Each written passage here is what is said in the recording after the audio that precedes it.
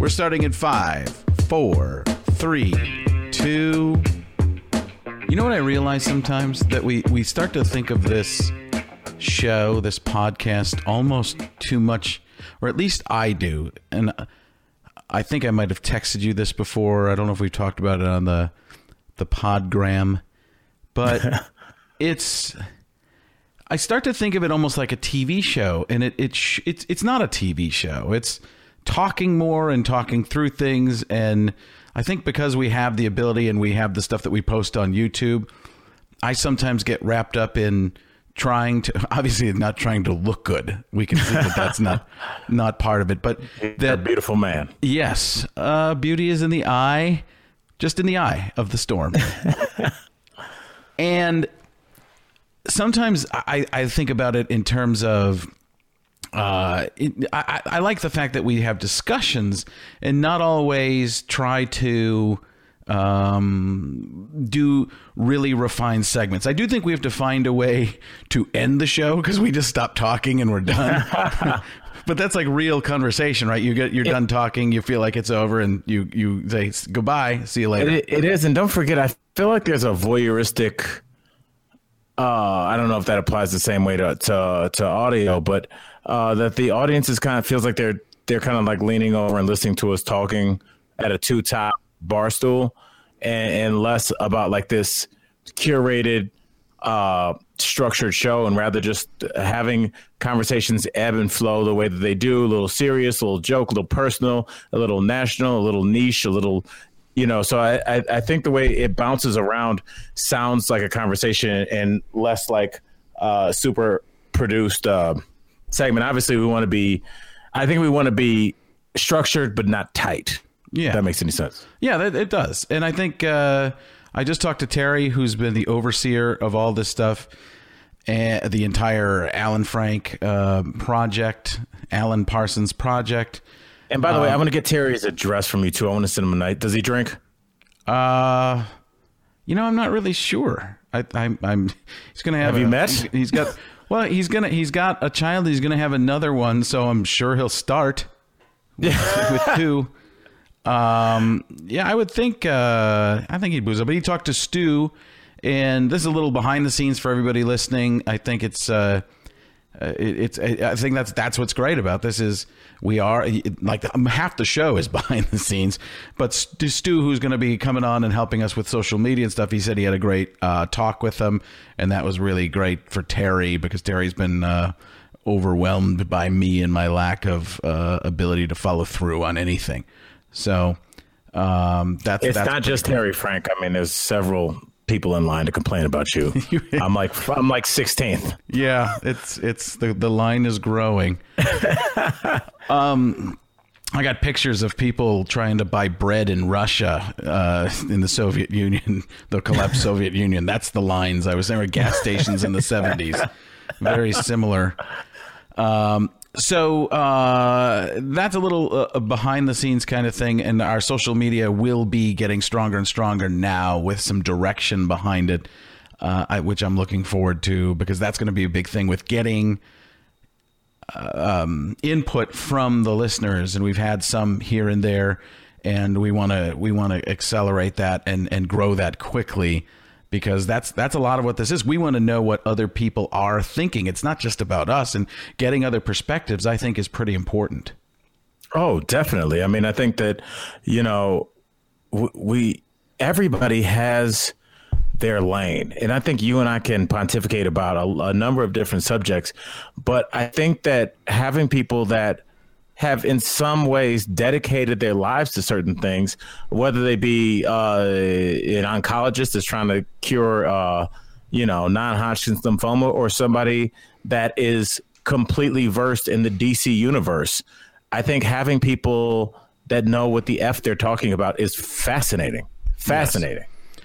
Yeah, because we can learn. That's the whole point of the show, is us learning too. So let's unless you have something else to add to that, we should start the show. Put a logo up. I got some questions for you. Hold on, we gotta have to kill some time while the logo goes up and a song plays, because we just went into it, which is what I wanted to do. I wanted to start the show before the show. It's like a tease that leads into the Friends theme song. Okay, I lost you with Friends. I'm sorry. Yeah, yes. No black person has ever seen Friends. I've never met one black person that's seen Friends. Not one? Come on. Not one. Nice, Frank. I swear, I know black people. Like, we are a very diverse and eclectic people. It's like, you don't want to paint all black people with a brush because that's, obviously we're joking. But honestly, I would say that I know a lot of people. I have never, ever, ever met one black person that is versed in Friends, ever. Well, let me. I realized this. That was almost ooh ee ooh ah ah. Ooh ee ooh ah. So I never. I'm not even trying to self-edit here. I opened for Earthquake years ago. Yeah. In Nashville. And it was an all black audience. I'd never performed for an all black audience. I didn't know what to I didn't know what to expect. I just didn't know where I would cross, because all my stuff is pop culture, and when I started thinking through it, a lot of it was just suburban white pop culture. It wasn't real pop culture. It was just my little segment of the world. And I got up there and I did some Seinfeld. I'm like, what is going on? And it's like, nobody's laughing. Nobody's getting this. Nobody cares.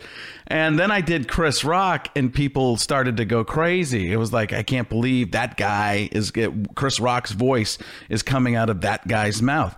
And it was that kind of thing that really, it got me going to realize there was much more that I had to do to hit a broader audience.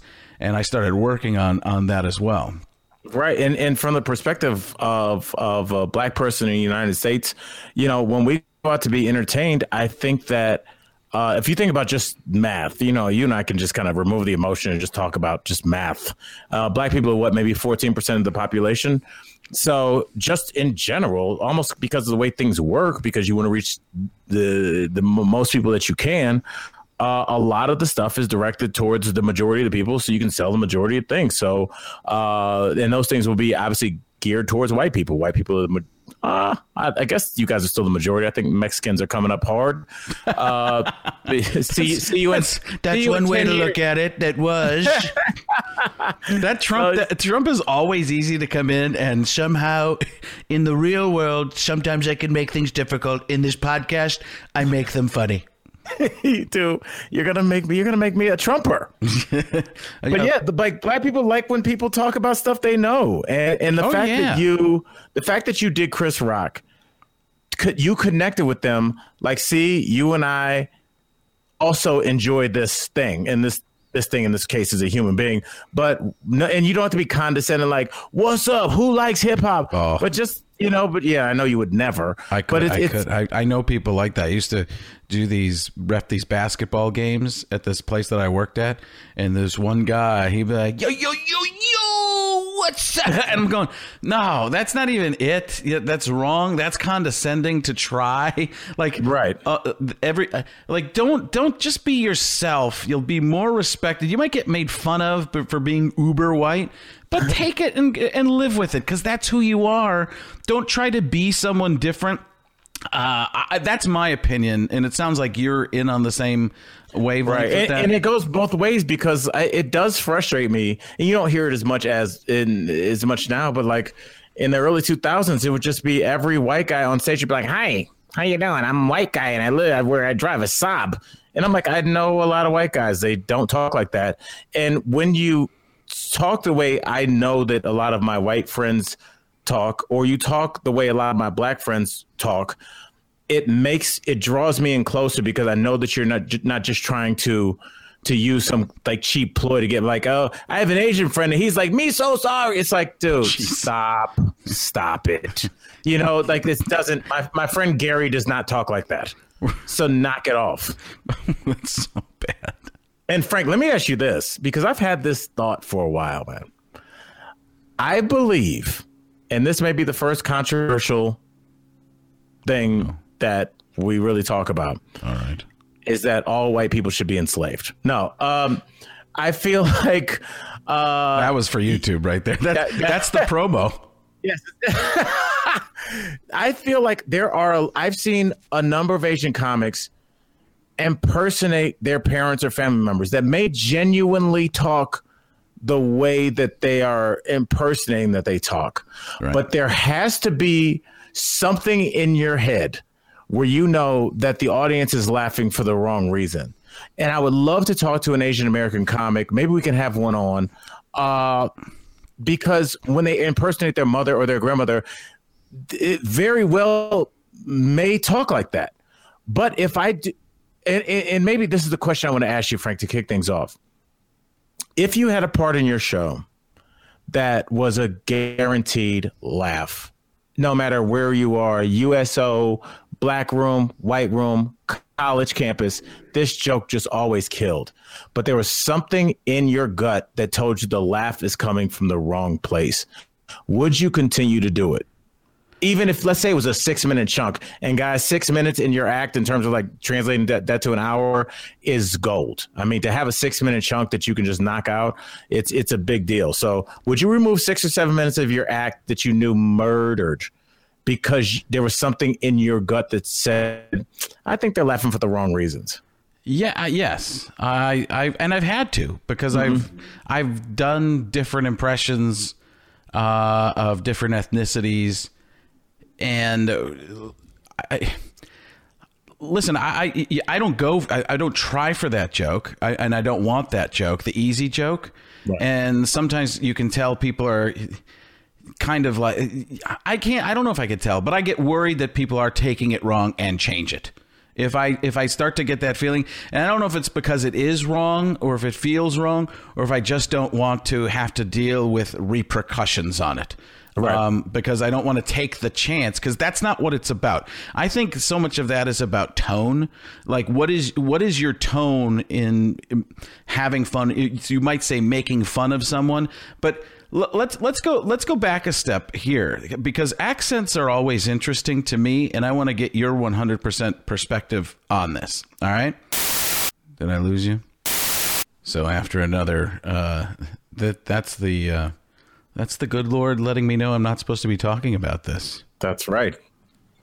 All right. So I wanted to backtrack for a second. Is that where we were at? Yes. You said, let's take a step back. Let's take a step back and just talk about accents for a second.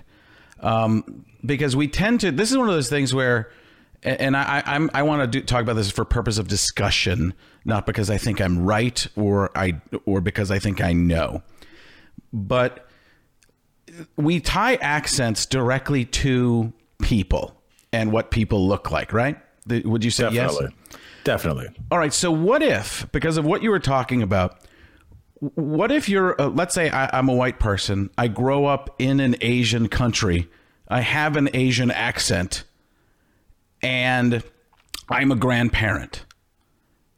Okay. And now a white comic talks about my white grandparent who's grown up with an Asian accent their entire life. Am I making fun of people? Am I making fun of that person? What do you see how that changes slightly, or am I crazy? No. And I didn't think about that. I mean, it does change things when you make things more personal. The difference is your grandchild would be probably white, and so if you're this Asian grandfather with this white grandfather with an Asian accent, I think that it would be it'd be easier to get away with it. But I think where we are today, I don't know if you could. But even the phrasing you said there, get away with it. That's how everybody thinks about it in terms of what you're doing. They don't think of, hey, this is your family story. This is how the person talks.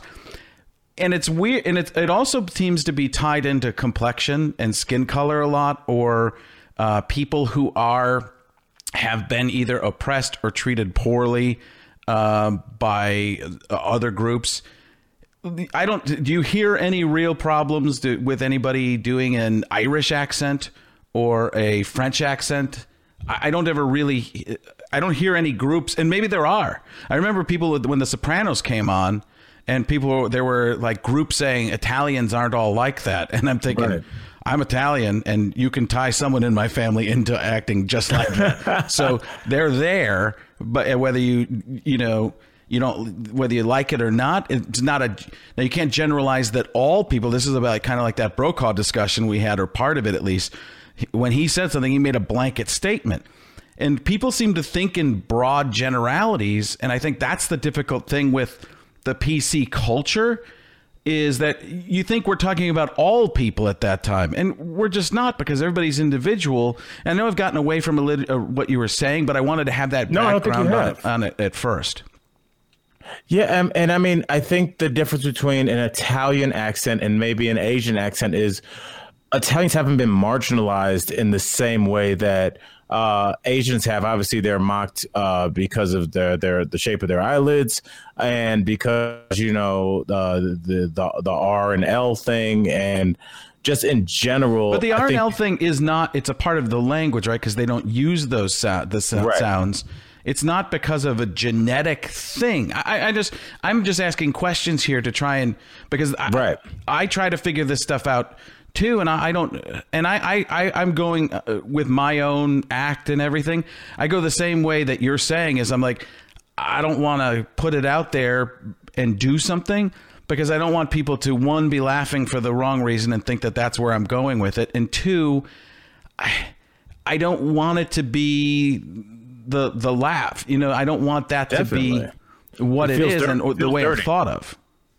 Yeah, it sounds exhausting to think that this would be a case by case basis, but I mean, it would if you set yourself up. Do you remember the comedian Andrew Kennedy? I'm acting like he's passed away. He had like a really unique story. I think his dad was British and his mom was Asian and didn't speak a lick of English, and they met, and I haven't worked with him, and I mean, I worked with him 2 years into my career. I think he does a lot of corporates now, but it was a fascinating story. His dad, the way he impersonated his dad was funny, and the way that he impersonated his mom was funny. But I think to the audience, because it was so personal to him, and he established that up front, that it was so personal to him that he got, and this is a weird word to say, he got a pass. He's going to get away with it because you can tell this is authentic experience. But I think if I tried to do a joke where I was like, man, I woke up in the morning, I was in the bed with 3 girls. One was Asian, she was like, and one was African, she said, and it's like, first of all, people are like, that didn't happen. Second of all, now you're using the most, and you're going to lose people, because it sounds like you're just telling a story just so you can sprinkle in what you really want to get to, which is making fun of the way these people talk, as opposed to if you as a white guy came on and said, what's up, guys? This is my first show back in the States. I was an expat living in Kenya for 14 years, and this was my experience. Once you establish that, a couple jokes. My favorite guy, there was a guy named Harry. He worked at a local store, and every time I walked in, after you've set it up, yes, and you've established the audience, I don't think you would get any pushback. Well, the part of what you're doing there is context. And if you're talking about being in a different country where they talk a certain way and you're the outsider, now you've put them more in the position of power and you're the goofy one, right? If I'm in Kenya and I am just this outsider and I can't assimilate well enough, and maybe I don't want to, like we talked about before, and I'm the goofy outsider there, and now I'm the one who's not in the power position, so to speak, and the joke isn't really on them if you do it properly, it's on yourself, and that's the tone I think that's important to what the whole concept of getting the laugh on that. So I have some friends that I play table tennis with, and they're all Indian. Stop bragging. There's three or four Indian guys from families originally from India, came over here, and all of them at one point kind of huddled together almost and said, "How come you don't do an Asian or how come you don't do an Indian accent?" And they're like, "We would love to see that." And I then broke out with, "Thank you so much. I've been harboring this for such a long time." And they went crazy for it because it wasn't an over the top, and it was like me just being goofy and silly. And listen, I'd even had conversation with these guys. I'm like, man, the way Indian people are portrayed in movies and stuff as always super serious, maybe the bad guy or something, or you know, third world country kind of thing, or the guy right. who's fixing the tech. And they're always very, almost always serious. And these guys joked around all the time. It was another one of those enlightening moments when you're around other people and you get to, you see the differences. And it's funny that we're different. That's what I find to be so interesting. The differences, and laughing about differences, as long as you're not hurtful, that I think is, I know it doesn't work in the media and it doesn't work at times in crowds or whatever. But it's so important that if you're doing it for the right reason, which is how do we get along better? I don't see a problem with it as long as you're not trying to marginalize or diminish the power or say a person is bad or lesser than you. But again, that doesn't mean you can just do it, because there's still a chance of repercussions because people aren't listening to the entire message you're giving. I couldn't agree more. And like I said, you brought up the C word, Frank, context. Yeah. And we don't have time for context because context gets in the way of making a snap judgment. When you look at things, it just take, for example, you know, what we saw at the nation's capital between the teenagers, the white teenagers and the Native American tribe. It's like whatever, when that video started playing, whoever was watching it was already deciding, well, I'm on this guy's side, so this is who I've been given to work with. So if you're not a Trump person, you're probably looking at Native American. You're seeing a sympathetic person who's been part of a genocide, marginalized in this country, forced to live on reservations, being a veteran being disrespected. If you're pro-Trump, you look and you just see a polite young man in high school. You see your grandson or your son, and he's just standing there, and this guy's beating a drum in his face, and he's standing his ground. He's not being aggressive. He's not saying anything back. He just happens to have a smirk on his face. I don't see anything wrong with it. If anything, I see fault in the man for walking up and invading his personal space. So it's like, so then people look at that. So they're like, I'm team high school student. Right. I'm team Native American.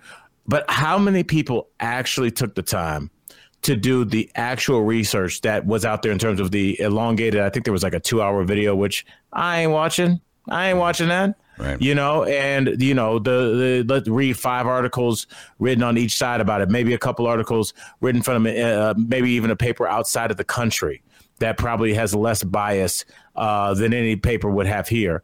How many people have the time to do that? That time is a luxury, and most people don't have that. So they're like, white kid being accosted. 14 seconds. Native American beat. Yeah, right. Let me see 14 seconds, and then I'm going to go on the internet and start typing in all caps. Right. Okay. Sorry. Yeah. So that's it. And I think the truth is to that, right? There were positives. There were rights that each person had. There were ways each person could have done things differently. It was a very complex situation. It wasn't simple. And I would say in some ways, neither person was right. Neither person was wrong when you look at it, depending on the perspective you're looking at it from. That's always that thing I say is like, I'm talking to you over there. No, I'm talking to you from here. And like, no, we're saying kind of the same thing from different perspectives.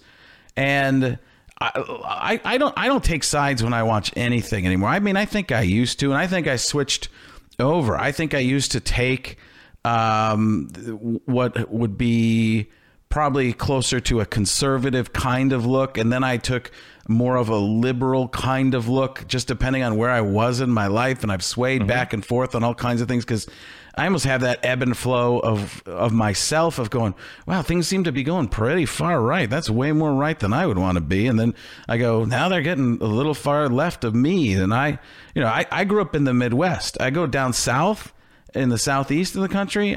I'd consider myself very liberal. I go to the West Coast. I'm medium conservative to that. And it's like, and I'm the same person I was in both places. Right. There was a great discussion. I would suggest you take a look at it on Whitlock and Wiley today.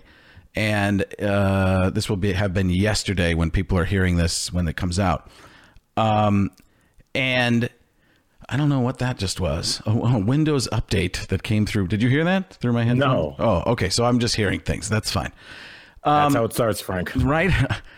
So on Speak for Yourself with Jason Whitlock and Marcellus Wiley, they had a panel of 4 people on today. TJ Houshmandzadeh was one, former NFL receiver, and then also Greg Jennings. And it started out with Whitlock had his Whitlog, which is what he does at the very beginning. He goes on a monologue. He has a monologue, sometimes almost a diatribe, but from a very interesting perspective. And his was about the Patriots and how white the Patriots are considered and why some people might not like them. And he got into that. But then they got into this whole discussion about the NFL and white and black and the skilled positions and talking about things that I've never heard talked about before openly. And it was what 4 African-American men, 4 black men. And they were saying, they were not sure if they should say African American. It was interesting to watch because they were navigating because they didn't want to be controversial. They just wanted to address an elephant in the room. And it was so well done. Everything they talked about, they made points on all the different sides. And for anybody, I don't know if, and I texted Jason, and I'm going to see if he gets back to me. I don't know, and I wouldn't want this if 4 white people could have that discussion. But it's such a great reason that diversity on television is important, because it was just an incredible discussion to listen to these guys talk about, well, when you see a cornerback, he's going to look like this. And, but when the guy doesn't, now things are changing, maybe not. And just the way they all navigated through it, I was like, this is just a brilliant discussion. I've never heard this. It's so fantastic. And it was real. And everybody was coming from honesty. And that's all you can ask for in something like that. And I think if they get any backlash on it, which who knows? I don't know if they would. I'm sure somebody. I don't think it would be from the left side. You don't think the internet would have anything negative to say, do you? No, I can't. I can't fathom that. I can't fathom them taking. To use your type of vocabulary, I can't fathom them taking the opportunity. You know what? I'll tell you, this is somebody that's worked alongside female co-hosts for almost 2 years now. I've learned a lot in terms of, we were talking about the black-white perspective in terms of skill positions in sports and hearing it from different perspectives and what guys feel like when there's look, everybody notices when there's a white running back in the game. Yeah. It couldn't be a white cornerback. You're like, hey, what's up? Just because it's an oddity. Yeah. You just don't see it often. I mean, you're going to, in that case, it is the circus freak. It is the main attraction. There's a reason we remember Jason Sehorn. Right. It's like he was a white cornerback. And really, I think one of the only 2, I know Eric Weddle plays free safety, but they're very few. But back to my point, working alongside women, there are things that I've learned from them that I could not have learned for as much as I had read, but just like in terms of like body shaming. When there's an ad we talked about last week, and it was some kind of ointment that you put on your cellulite, and it basically, the ad was, ladies, dimples are cute on your cheeks, not on your butt, not on your thigh. Mm-hmm. And I just saw it as they're trying to be funny to get you to stop, to notice this product, and then go out and buy said product. Sitting next to my female co-host, they talked about how since they were 6 years old, they've been looking at magazines and then looking at their thighs, looking at models and looking at their chest, looking at female movie stars, and then looking at their arm fat and not feeling good enough. So I realized when I look at that ad and they look at that ad, they see something totally different. And I think that's okay because, again, it's context and perspective. I'm a dude. I'm like, hey, little cellulite's great. I like a curvy woman. But to them, they've seen it as being shamed and feeling like crap for their entire life. And it's things that you and I never, if I saw you and I was like, hey, Frank, packing on the pounds here. What's up, buddy? Let's get to the gym. We would laugh and keep it moving. But I think women have that. I would cry. I would shed a tear. Well, you go into the bathroom like a man and turn the faucet on and cry. Yes. So, no, but there would be a different reaction. Yeah, overall. Yeah, there was but we've done that in society too, though, haven't we? You can't make those, like you can make those comments to guys. You can't make those. I don't know. It's that weird thing where I do know that, and not everybody is this way, but in general and generalizing, most of the guys I know are wired pretty much like whatever, yeah, right. Who cares? And most of the women I know, and this isn't everyone, would be like, how could you say that to me? And it's even, they wouldn't say that. They just think that and not talk to you for a while. That the women I know. Now that might not be, and might not even be all of them. I'm backtracking here because I'm just trying to make a general point, not singular points here, because everybody's different. But look at how careful I have to even talk about that right there. I'm not trying to say everybody is one thing, and I don't want to say that. And right. I wouldn't apologize because I truly believe what I'm saying, but I also know that it's not 100% foolproof in what I'm thinking or seeing. And it's just an observation based on a small group, and I'm not trying to tell everybody that's what they should be. But beauty in this society, I mean, it would even be different if all those ads and stuff with the women weren't all photoshopped, because they lengthen right. torsos, they change everything to look perfect. And I mean, I've had it done to me in on shows, and I have no problem with it. I mean, I would do a show on the WB years ago, and all of a sudden I look like 2 inches taller and thinner. I was like, fine, let them be disappointed when they meet me. I'm good about that. But yeah, for me, I get it. I understand when somebody tells you what you're supposed to look like and what it's not even realistic. That's pretty difficult. I mean, it's just growing up with that. I mean, you think about the way larger women are shamed at the beach. I mean, if you're a fat guy at the pool, you can be the king of that pool. You can have a lot of personality. You come out with your big gut hanging out with a six pack in each hand and a beer funnel. You will have girls over on your shoulders playing chicken.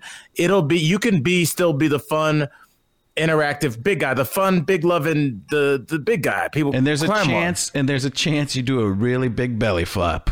Yeah, big belly flop. Everybody's laughing. Hey, it's Big Frank's here, everybody. Yay! But if you are a large woman rolling up to that same pool in a bikini, which is covering more of your breast area than this big guy who also has breasts, you will be shamed and ostracized and snickered at by both men and women. And you take that and you extrapolate that outwards. And I think that's how women feel about their bodies. They feel like they don't get you look at like I love a big fat running back. I like a running back with a gut. We all love John Kruk, big fat guy that can pitch. CC Sabathia is a house pitching. And these guys are professional athletes. No one has ever fat shamed these people ever unless they did it first. But women just don't get that same pass. And I didn't realize that until I talked with women every day for 2 years. And that's how long it took. For 2 years, it needed to be hammered in my head. I was like, oh, you didn't like that. Okay. Yeah. Yeah, it's the strange thing to come to fruition halfway through your life, but at least I got it. Yeah. I mean, but we don't realize everything. We don't. Listen, I at a certain age, I just started worrying more about what people think around me, not even of what I'm doing, but just how people think. And that's just where I've just decided to go from and look at things from that vantage point. And I might not even always get it right, but at least I'm making an effort. I think that's the thing, is you make the effort. The problem is a lot of people make the effort. They still make a mistake, and then everybody piles on them. If you are trying your hardest to, let's say it's a transgender situation, and you make a mistake and you say a he instead of a she, or you pick one, or let's say it's non-binary and you don't use a they, and you're not trying to cause a problem, but and you're like immediately sorry. You're trying. You're making the effort. This is new to you. It's, to me, the people that don't want to make an effort and don't care, that's the people that, listen, you don't have to destroy them, but you can let them know you don't love that, where they're coming from, I guess. Right. I'd rather just walk away. I was always taught, and maybe this isn't right, and this is, but I was taught, if you don't like what somebody's saying, just walk away. It diffuses it all. You don't have to care about them ever again. And that's what we used to do. Right? Somebody used to do something terrible, and my parents would say, just forget about it. Just walk away. You don't need to be in. And now what do? We go back and forth and start fights and troll each other, and it builds, and then other people pile on, and then you gain teams, team this versus team that. And it all used to be that simple as you just sticks and stones, walk away, and you don't have to deal with it anymore. And I would never, for people who would make me mad or say something terrible to me, it's like, I don't want to talk to you. And I wouldn't even say that. I just would not talk to them. And you can't fix or change so many people. If they're doing that, maybe if you give it one chance, and if you see that it's them laughing at you more or laughing at your attempt to change it, you're like, okay, I get it. We're just different people on different wavelengths, and it's never going to happen. So, see you later. Well said, sir. I mean, in terms of, I said this to a friend of mine too. I said, I don't like protests. He loves protests. He thinks protests are great. I'm like, it's great for the people that are on the same wavelength as you, and I get it. But all the people that don't like protests, they're just going, more protesting. So you might win some people over, and you might draw some attention, but realize you're going to get that backlash from the people that don't like it. I try to take that non-judgment thing. I go, I get it. Good for you. The protest. I'm talking like outside the Capitol or something like that. Right. It's for me. I mean, you can even take it to the national anthem thing with Colin Kaepernick, and I don't want to bring up things that have been gone for not even gone for a while, but not talked about in the media, because it doesn't seem, it's just so odd how things come in and go out. But I think some of it could be solved with it just. And I believe that people have the rights to do whatever they want and do things they believe in. I get it. The league's also a business, so there's conflicting things going on in terms of that. But why not have the networks, if you can't get the attention that you desire for an important reason, why don't the networks open up and just do press conferences for people? I mean, because the networks aren't going to do that, because then it's going to be on them. Because right now they could always blame the league. All you have to do is say, well, why don't we give you 5 minutes before the game or after the game, and you can talk. And you can talk about why. And it's not just a protest. Now we can actually hear your feelings, which I think is important. And that would do more for me as a person listening and watching, going, oh, geez, look how personal this is to this person, as opposed to seeing something from kind of far away and making judgments on that either way. Does that make sense? It does make sense. I think what you're going to run into a lot is people use sports as an escape. Yeah. And they always, people will always say, well, I don't want to talk race. I just want to watch the Buccaneers play the Falcons.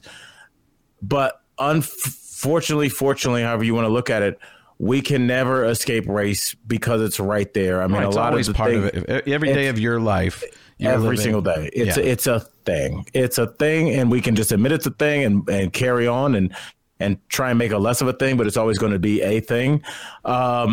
So there's just going to be some people will. I think if somebody was like, we're going to have a 5-minute conversation with Malcolm Jenkins before the start of the Eagles game, I think people like you would tune in, listen, and then sit back and watch the game. And I think a lot of people would either watch it, hate watch it, yes, and definitely tweet about it, and other people just wouldn't watch it at all. And those are the same people that would go on social media, and if somebody had a post about how they felt that like they were discriminated against, they would read it completely, make a comment, ask a question. There are people that would read that same post, say that you're being reverse racist, and there is no racism, there's no white privilege, and send that. And there's other people that would either block it or mute that person because they don't want to hear it. So I think that people are already in their camps in terms of what they're trying to take in and what they're not. The people that are pro Kaepernick are always going to be pro Kaepernick and cheer him until until in perpetuity. And I think the people that hate Colin Kaepernick are going to do that in perpetuity. And I think the people that just want to watch the game, some people are like, look, dude, I'm a roofer in Florida and I'm on a roof for 11 hours a day. I don't give an S about kneeling. I don't give an S about police brutality. I don't want people to be brutalized. I genuinely just don't care. I just need to have a beer because I'm going to be back on that roof in 18 hours and I need to take a break. And I don't know if that's a bad stance. Right. If that's your opinion, you're saying, I'm not anti-Colin Kaepernick. I'm not pro-Colin Kaepernick. I have 3 kids. I have a husband or wife that's up my butt. I have a boss that is looking for a reason to fire me. These are the 8 hours I get a week to have 14 beers, crack jokes with my goofy next door neighbor, and watch football, which only happens 16 weeks a year. I don't want to talk about Colin Kaepernick, and that's fair too. Yeah. But the problem is how does everybody, and I don't mean the problem in terms of the difficulty is not everybody's going to be happy in the end. And you just have to realize that you might not be, you might be in the group that isn't happy, and that's just life. And then I get it. I don't think it's that hard. Listen, this is a tough one because I shouldn't even have brought it up because now I got myself in the, but I've actually talked about this a little bit on the radio before, but listen, and the people who are in the armed forces and stuff that say, hey, we fought for the chance for you to kneel, if that's and protest there, we get it, but there are others who don't, and everybody feels differently. People try to make groups out of that, and it's not all like when they say, well, Colin Kaepernick asked this one person or these couple people, and they said, yeah, go ahead, the kneeling is the way, but to somebody else that might not be. And that's the thing, is we do tend to take opinions, especially opinions that, and I would too, I shouldn't say too, I would in this situation, I would look for the opinion that hopefully would get me the answer I wanted, and go, I talked to this person, and not mischievously, not diabolically, just because, hey, there is some affirmation there. I think I'm doing something that's right, that's good, that's important.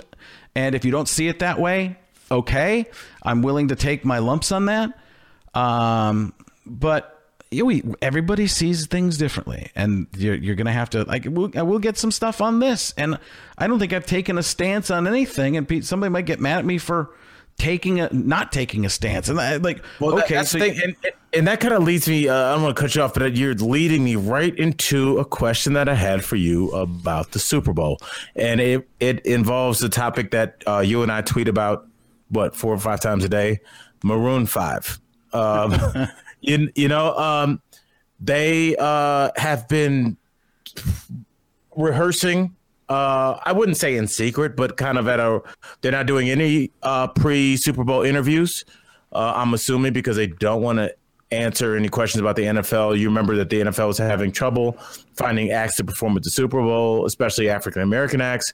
Maroon 5 was asked. It seems like they said yes a long time ago, but did not announce it until recently because they knew the blowback that they would get from performing at the NFL. And my thoughts on this, and then I want to get your opinion, is Maroon 5 or anybody, let's say it was me, or let's say it was me because I'm black.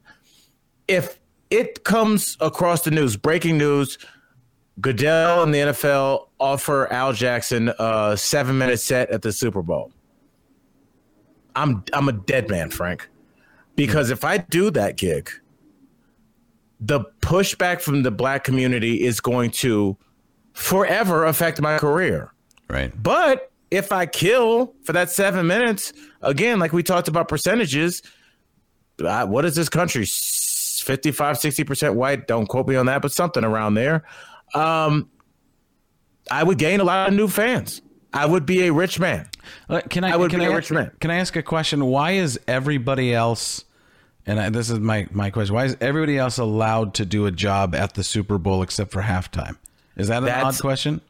No, Frank, that is the perfect question. That is the question.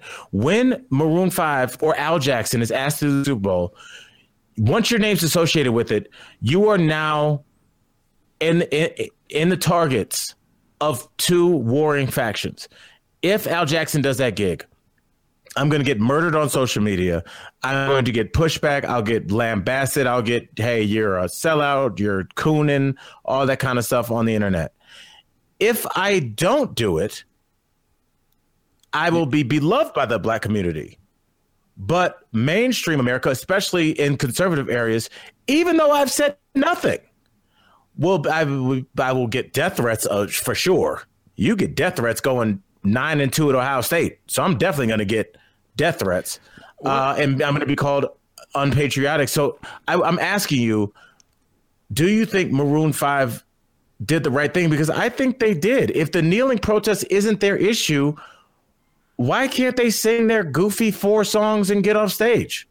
And could they have a message in there about something too? Could they, without saying blatantly something, it's like, could you find a way to, there are massive PR companies that do this for a living. Is there a way to, without, by just giving a positive message for everybody that you could form something much better than what I'm doing right now. Obviously, I need the PR person, but maybe there's a way in your stand-up set you could make a point, or they could. I don't know. I think it's tough to tell somebody turn down the biggest thing you could ever do, and I don't think people realize that, Frank. This is the freaking Super Bowl. When they were a band trying to put it together in somebody's mom's garage, this was a pipe dream. And then the NFL calls and says, hey, are you guys ready to go? Are you just supposed to walk away from that? And who did the Super Bowl last year? I was there, Justin Timberlake. And there were still the same kind of protests and situations last year, but it became a thing this year. So why was it fair? Why is it fair to people this year, as opposed to last year? Why did that become the way to make the point? It's timing, is it? And people just create and put you in a hole. It's very difficult. What are you going to do? Would I do it? I don't even know. I probably would, and then just spend the rest of my life telling people or trying to do messages or do interviews afterward, and then give the message afterward about people. I don't know. I don't think it's fair to people. I don't even like Maroon 5. To me, that's such a difficult situation. I don't think they have anything to do with it. If you really want to make that point, I just feel like nobody can do it. The hot dog vendor can't go there. This person can't. People shouldn't even go then. By going to the Super Bowl or watching the Super Bowl, you're doing the same thing then, aren't you? It's just, you're patronizing. You're patronizing something that you're supposedly against. But I mean, I thought about it because I was like, I'm not going to watch the NFL this year. But I was like, I have friends that play in the NFL. The NFL is a largely African American league. Like, do I want to not patronize this because I don't like the ownership? I don't know. I would say that a lot of people probably patronize things and they don't know what the ownership's views are at all. Why can't we create a couple new teams that are designed to have diverse ownership? Why is that so? Is that hard to do? Is it? It's because wealth is consolidated in this country. Everything was bought and paid for a long time ago. And that's why you just look and you go, why the hell does that 39-year-old have $6 billion? Right. You know, I mean, it's like there's and I learned this going to school at Brown. When I went to Brown my junior year of college, I just realized how many legacy kids were there. How many people? I remember when I got to my chemistry class, I was so blown away. I was coming from a small black school in Mississippi, and we actually used the same chemistry book that we did at Brown. And I looked at my textbook, and I looked at the professor, and the professor had written the textbook that we were using. Right. And the advantages that people of means have in terms of consolidating wealth, it's impregnable. The money's just there. It can't be moved. No nephew with a coke problem can possibly go through all that money. That money is just there forever. Right. And so I think it leaves the rest of us to kind of scramble for the piddlings that are left. And it creates tension. But you think it's a zero sum because they've made all that money? That money's taken from everybody else? I think there's constantly new money coming in terms of, I mean, there was old money, you know, the guys that invented the railroads and the guy that invented the swivel chair. There was that kind of money. And then there were guys that started up pets.com and guys that started Lyft. So then there was new money there. But I think unless it's innovative, I think, you know, you're going to get some real estate mogul every once in a while. This will sneak through and make a ton of money. But again, everything in this country is pretty much bought and paid for long before you got here. Money is passed down throughout family members. Is that wrong? Real estate's passed down. I've gone places. I've done almost the same thing. I've driven past like mega neighborhoods, and I live in a very nice neighborhood. But I've gone, how are there this many people that are this rich, and this is just a small pocket? I go, well, how does that? Where is that? Yeah, and it's like then you have to ask yourself: is everybody in those houses extraordinary human beings? Are they extraordinary? Are they like? Yeah, I'm a heart surgeon, but I also am a certified scuba diver. I work on the Great Barrier Reef in my off time, and then when I'm not doing that, I do Doctors Without Borders in the Sudan. Are there a lot of people like that in those houses? No, it's a guy that took over his dad's roofing business that had expanded to 24. It could be, but I think you're making an assumption. I mean, maybe. I think you're right. It could be, but there are. I don't know. I shouldn't even say. How many truly exceptional people do you know? We're in entertainment, so I think that, and without trying to sound like a smug douche, we are around people that made it. You were a guy from your town that went up on stage, and Frank, you freaking made it, dude. And we did well enough. Yeah, we've been lucky. But and so we are lucky enough to meet other people that have kind of come out of nowhere and had to scratch and claw. And now all of a sudden they go from like doing jujitsu tournaments to now they're Joe Rogan and you're getting 1 million downloads in 5 hours. Right. So there are people we do have an opportunity to meet more incredible people. But I would say I would ask any listener, how many people do you know that are truly incredible? Because we all know somebody. You have an uncle that's got a photographic memory, or your mom is just this all-encompassing being that's smart, funny, fashionable, can cook, educated, loving, just these incredible, fully formed people. Right. But how many of those people do you know? It's got to be less than a handful. Yeah, there aren't a ton of people, but not enough to fill up that development is what I'm saying, Frank. So those people must be average or a little bit highly average, but probably not so extraordinary. But remember, they can come from a lot of different places and go to that spot too. I'm not totally throwing your argument out. I think I like it. I think you could be right. I just don't know. And I that's one of those things. It's interesting because you have a direct perspective on that. You feel like this is that, and maybe I'm just wishy-washy and you're right. I don't know. It's amazing how many people you meet that are maybe not astonishing, incredible people, but more amazing than me. I meet a lot of people more amazing than me. as far as being people. I think of myself as being fairly selfish. I've tried to get better about that. Once I had kids, that changed me quite a bit. But I would never describe you as selfish. What behaviors, and please don't, I like where you're going.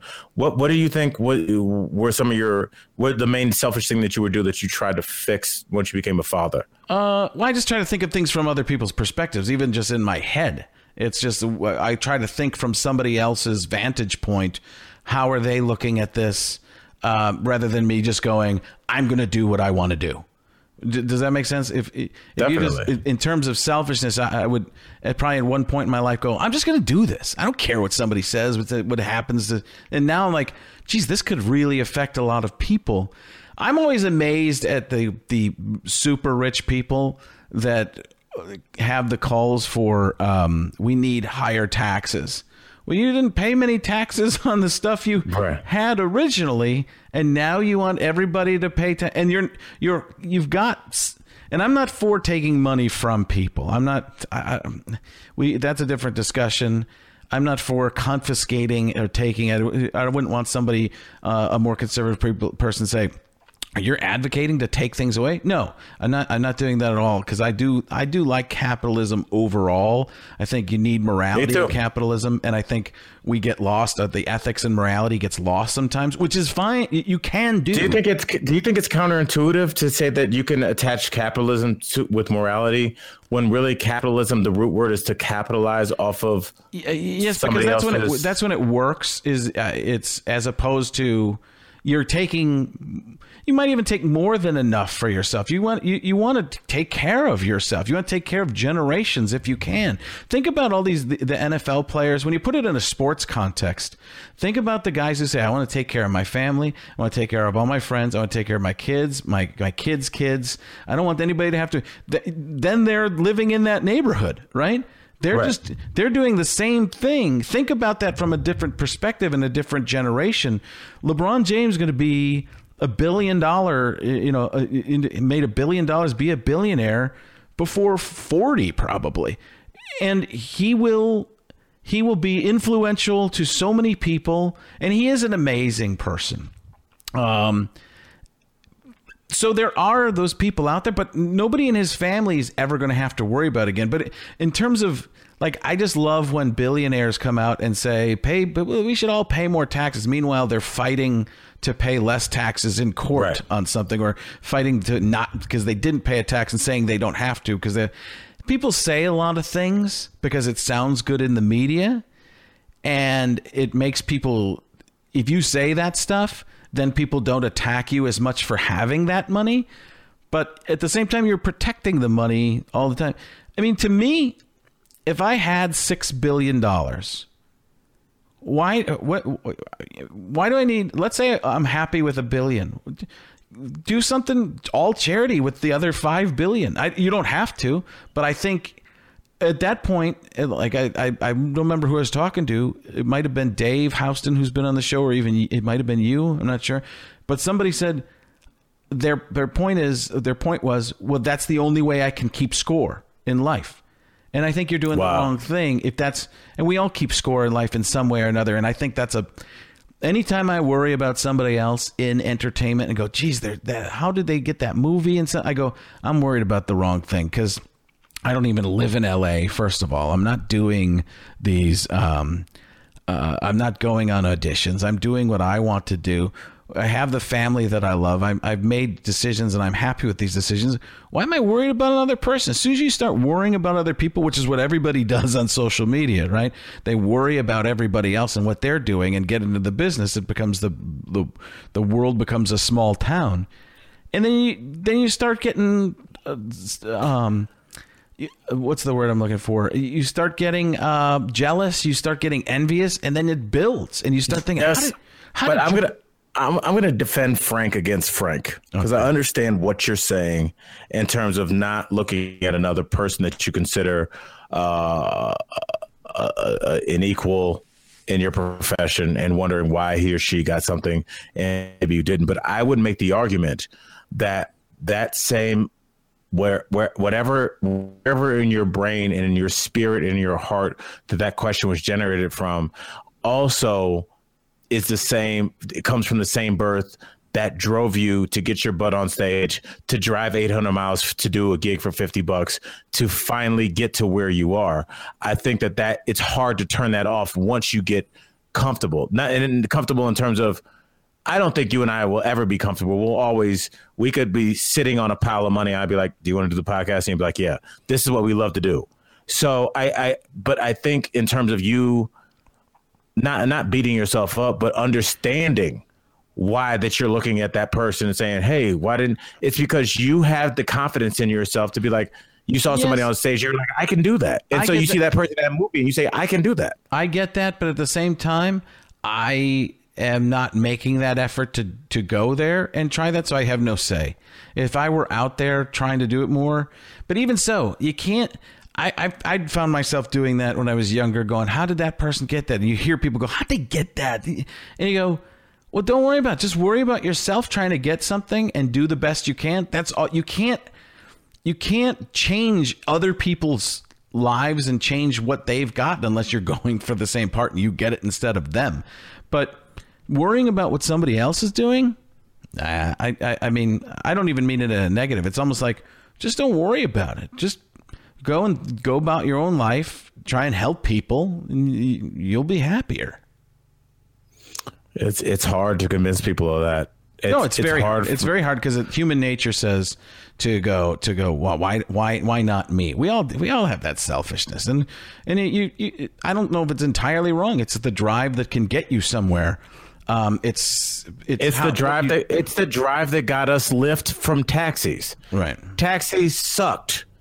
And if we were in any kind of other economic structure, there would be no incentive. If we all made $31,000 a year, whether you were a doctor or you were a landscaper, you made $31,000 a year, 39.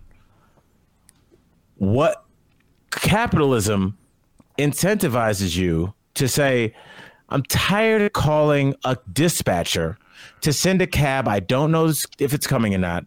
If it does show, the cab stinks. The guy's driving me around, running the meter up. He drops me off, and it's just an all-around terrible experience. How can I capitalize on this? Oh, how about using your phone and knowing your car is?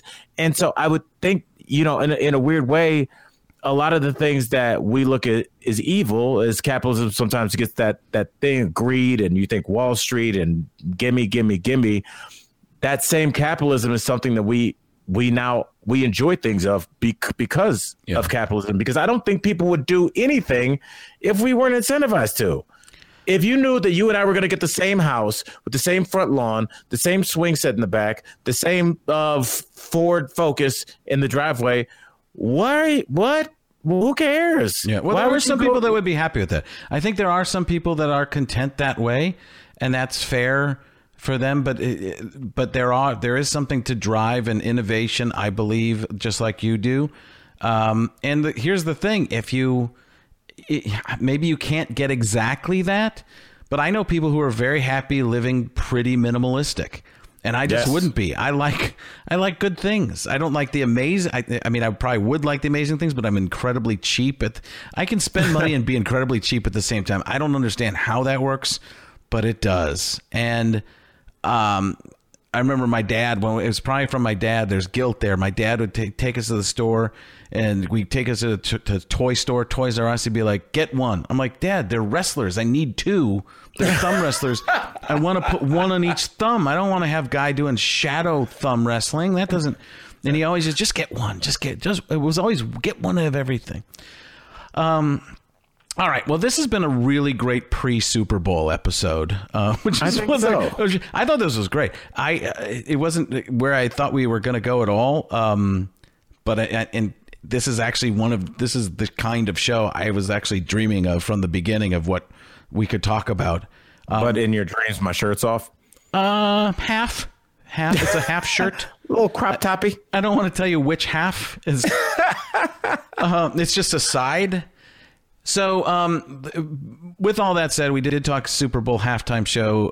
Maroon 5 might become the Burgundy 3 or something like that. So this is actually the end of the show. I want to let people in. We actually did something. We did a little talk about the Super Bowl, which we're making a mini pod about it. We cut it out of our show just now, and it's going to be its own little feature. So this is the end of the show. AlanFrank.com. Subscribe. We'll get, we're like I said at the beginning of the show, we're getting a bunch of more social media, more active in the social media world, getting more of your topics and opinions involved in what we are talking about. I can't wait to see Terry edit this together because it's a mess of the last couple minutes, but we're going to try. So, yeah, so we will see you, or I'll see you for real. I'll talk to you next week, but for some people, I'll be talking to you on the Super Bowl thing, which probably comes out the next day. That's right. This is like in those superhero movies when they break the space-time continuum, and you really Back to the Future when there's a Three different realms. Yeah, Yes. there's another universe, and that's oh no. What are we going to do? All right.